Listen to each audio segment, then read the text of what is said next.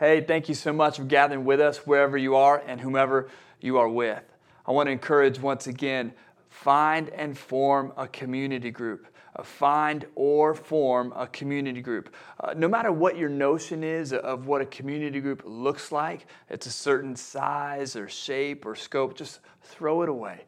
Whoever you are comfortable with, whoever you know, we would encourage you to gather so you can worship together, pray with one another, do life together. In this unique season we find ourselves in, community groups, we're hearing stories and testimonies of people just living life together and finding a faith that is more personal and more practical. So again, we would encourage you, find or form a community group. If you need help, please reach out to us, info@lifechurchvirginia.com, and we will do our best to plant you in a community group.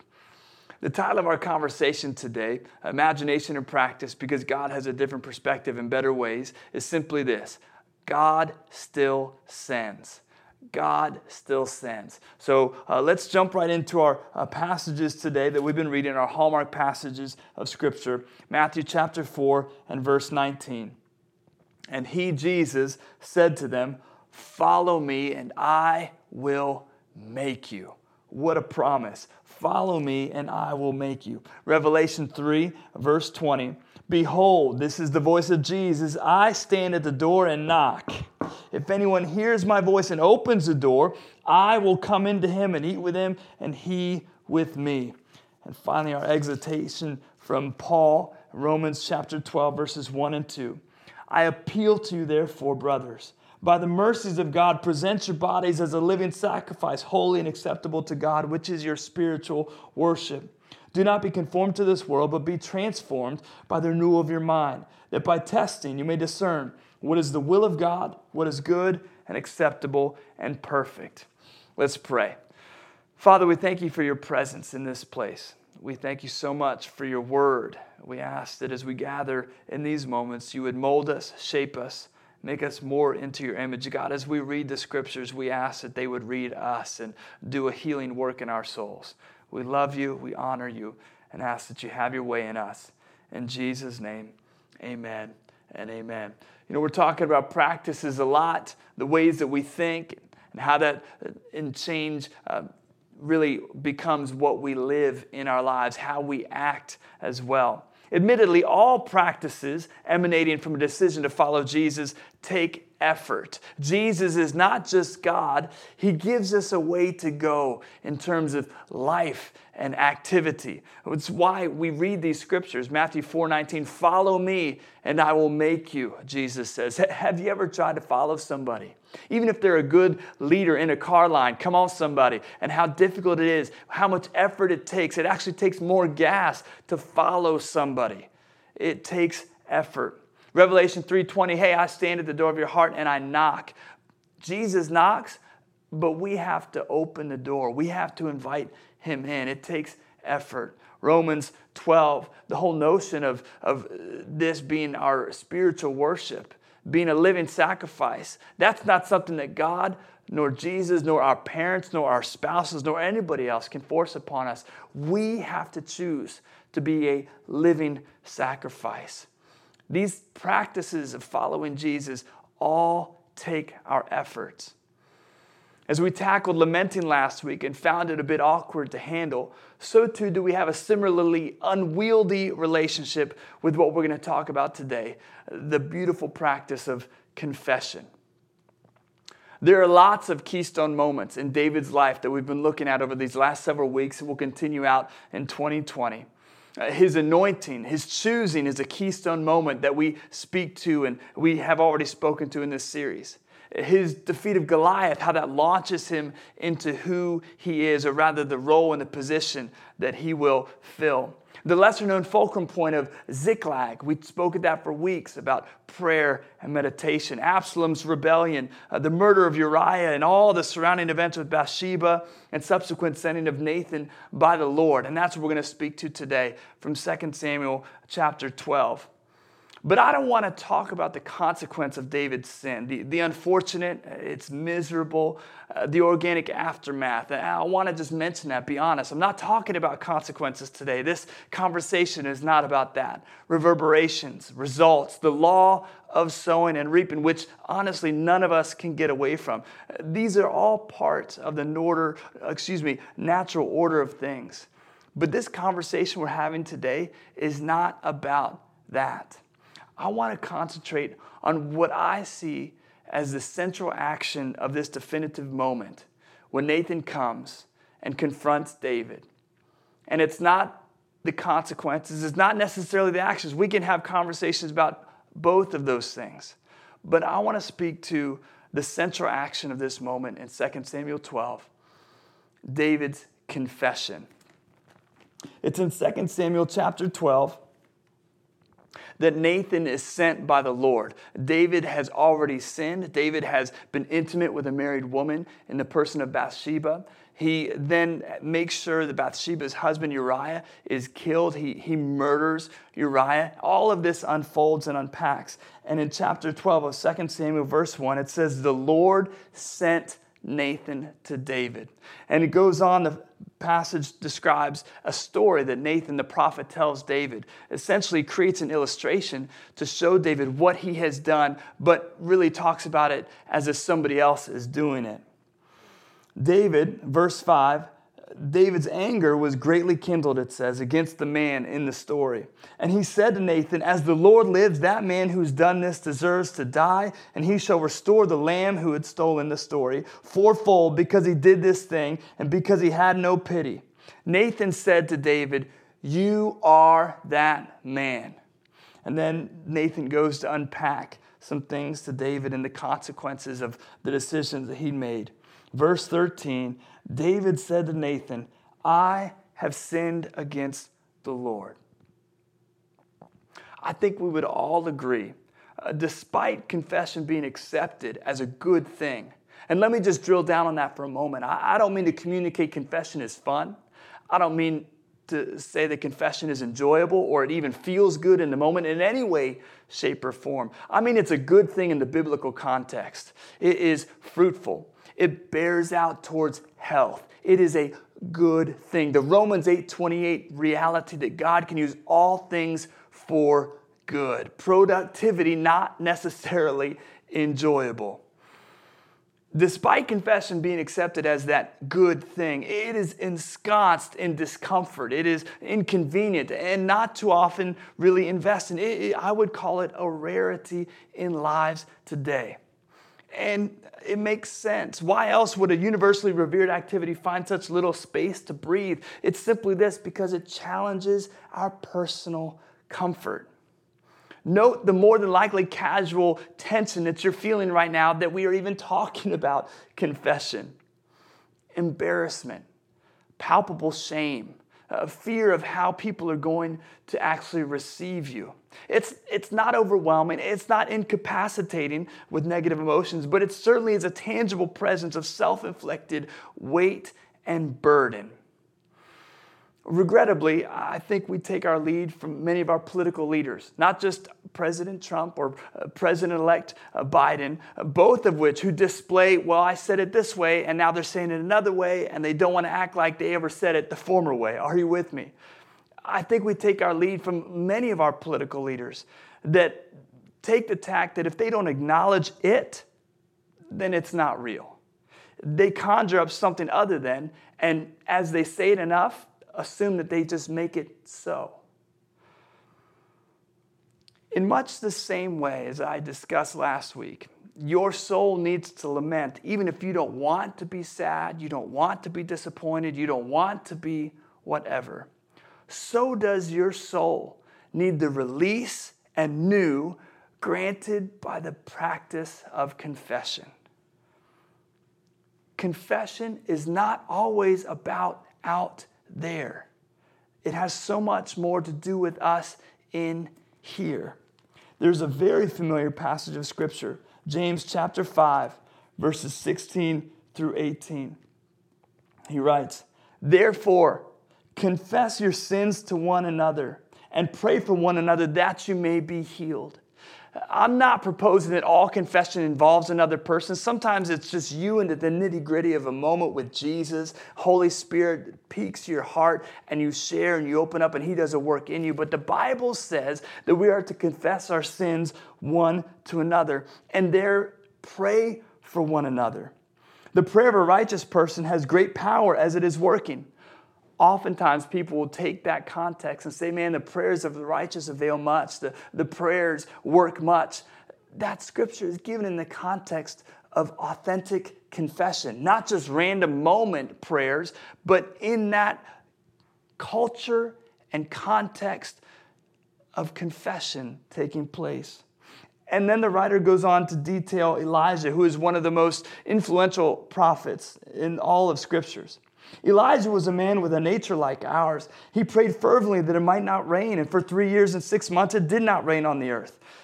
And then he prayed again, and heaven gave rain, and the earth bore its fruit. That speaks to me again within the context of confession that there's a fruitfulness to the activity. There is a fruitfulness to the practice as it's invested over time, and it will eventually bear something that delivers fruit. I think part of our issue, if I could be honest with confession, certainly one of mine, is that we don't know how to confess. We honestly oftentimes will recoil back to a notion of, okay, we just have to cover up and we have to control. We have to cover up and control the facts and change the facts. We get that from our ancestors in Adam and Eve. When they are confronted with a sin, they cover and they control. They cover and they control. Adam and Eve are covered with fig leaves, and Adam tries to say, well, it was her fault, and God, ultimately, it's your fault because you gave me her. They try to cover and control rather than just confess. Another conundrum that we have is often when we're caught, we think, okay, well, what's the point in coming clean? I've been caught. It's too late now.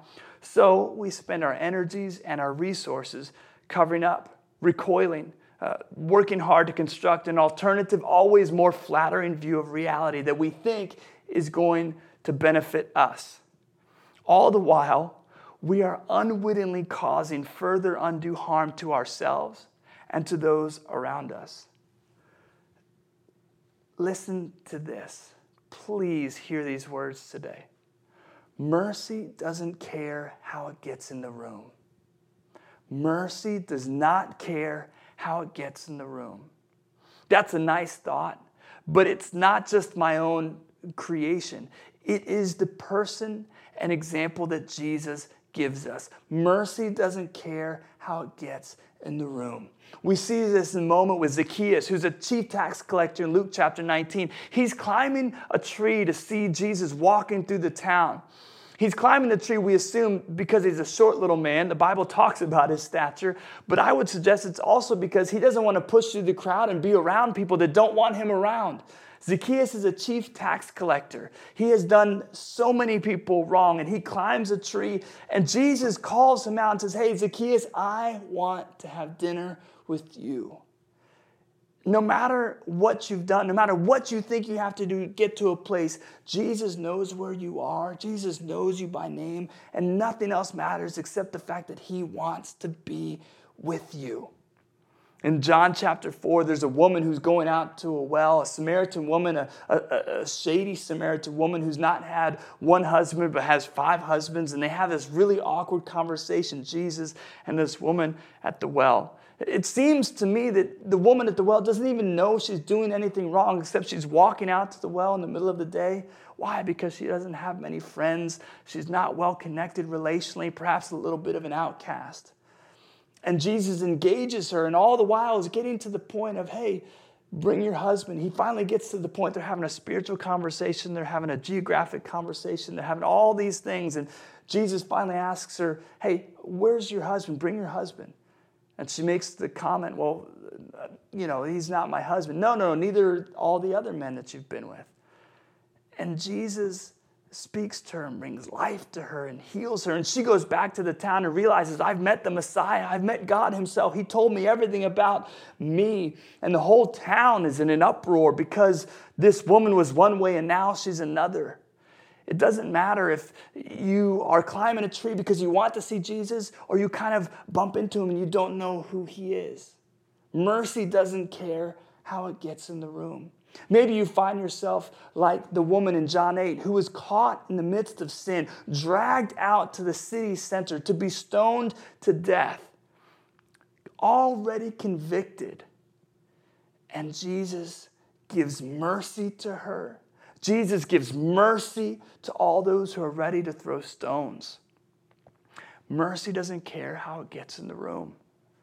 One of the most beautiful passages of Scripture is Luke chapter 15, verses 11 and through 32. It's the story of the prodigal son.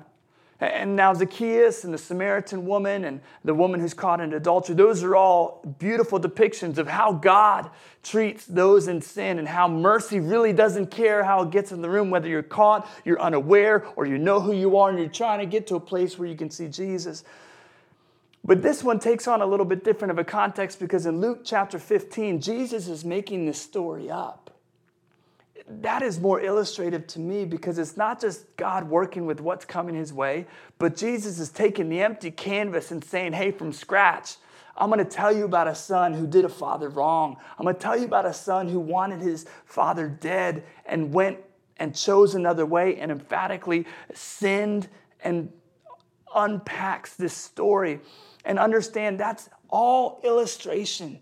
Jesus is using it specifically to show how the Father is then looking for his Son. As the Son is coming back, rehearsing an apology, rehearsing a repentant paragraph, rehearsing all of these things, the Bible says the Father sees him while he was a long way off, and he runs. I personally think that story should be renamed from the prodigal son to the running father.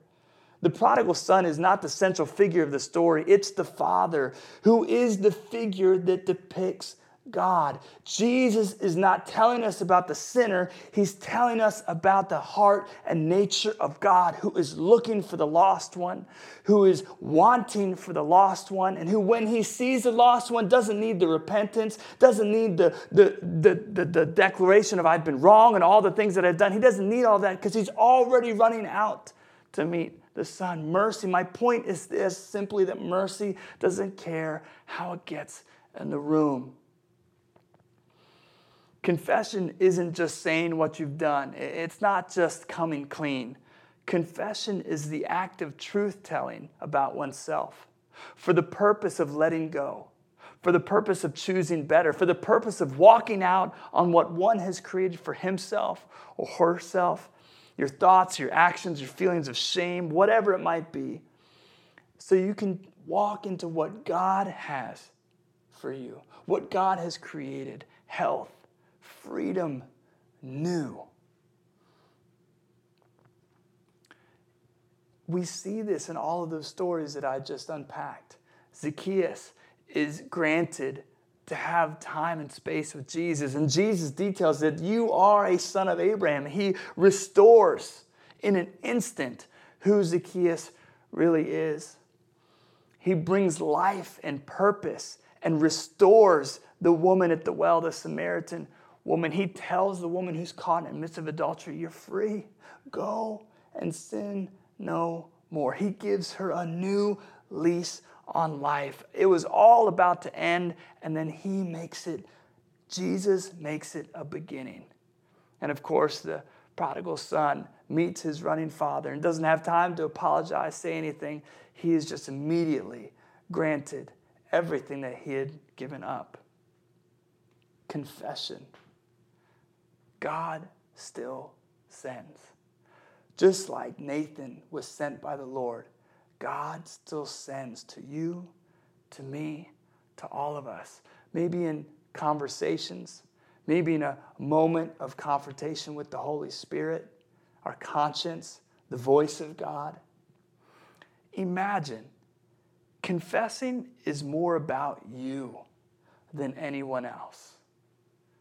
Imagine that when you confess, You will then be able to secure the wholeness that you have desperately been trying to manufacture on your own by moving around some of the facts and trying to make something look better than what it really was. Perhaps just coming clean and confessing and opening your soul up to do what God wants to do. As opportunity today, I want to challenge you to engage confession. I want to point out that when we're younger, many of us, we learn how to apologize in one form or another, but confession is largely left out of the lexicon of our language. We aren't given the words, we're not given the way, we're not given the means really to enter into confession. What does it mean? What does it look like to confess? And so we here at Life Church have been for some season of time investing in the practice of confession in corporate worship. We would do a prayer of confession. We would have a prayer of silence and a prayer of assurance. All of those things put together, I believe, form a very healthy, God-prescripted way of confession. And so I would like to move through these together here at the end of our time together. I'm going to read a confession prayer, and you are more than welcome to read along with me. And then we're going to have a silence prayer, just a few moments. And then we're going to give ourselves those moments, allow Holy Spirit to speak to us, because perhaps the things that we confess aren't going to be things that resonate in your own life. But I would suggest in that moment, as you make yourself available, God will start to pique your imagination and your soul and what you need to speak to, what you need to let go of, what you may need to have a conversation with after the fact, or maybe you just need to let go of something in your heart. And then finally, we're going to have a prayer of assurance where we grab hold of God's promises and what He really has for us on the other side of confession. So first, the confession prayer. Father, I confess I have fallen short, gone my own way. I have sinned in anger. I have preferred myself over others, over you. I have lusted. I have been careless and hurtful with my words. I have lashed out. I have held back when I could have given. Now for the silence prayer. We're going to pray this short prayer together. We're just going to take a moment and we ask these words. Holy Spirit, help us, lead us.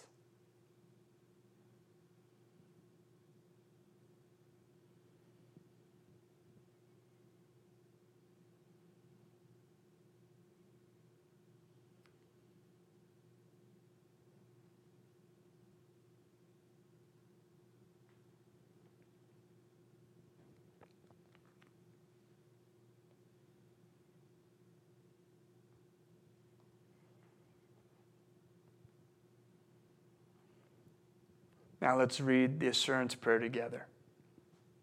Father, thank you for your fresh mercies. Thank you for never leaving me, for never forsaking me. Thank you that your love is steadfast and towards me. Thank you that you remain faithful when I do not. Thank you for coming after me and looking for me when I wander, get lost, and choose to leave you. I choose to accept your mercy. I embrace your acceptance of my repentance and of me. And I praise you for sufficient grace right here and right now. In Jesus' name, amen. Hey, for our practice this week, you guessed it, confession.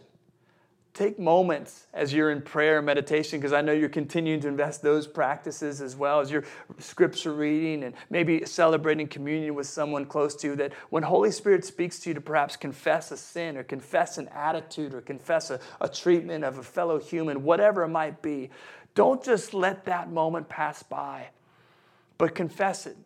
And maybe it is with another person, or maybe it's just in that moment with God's Holy Spirit. But practice confession this week. Let me leave you with this benediction.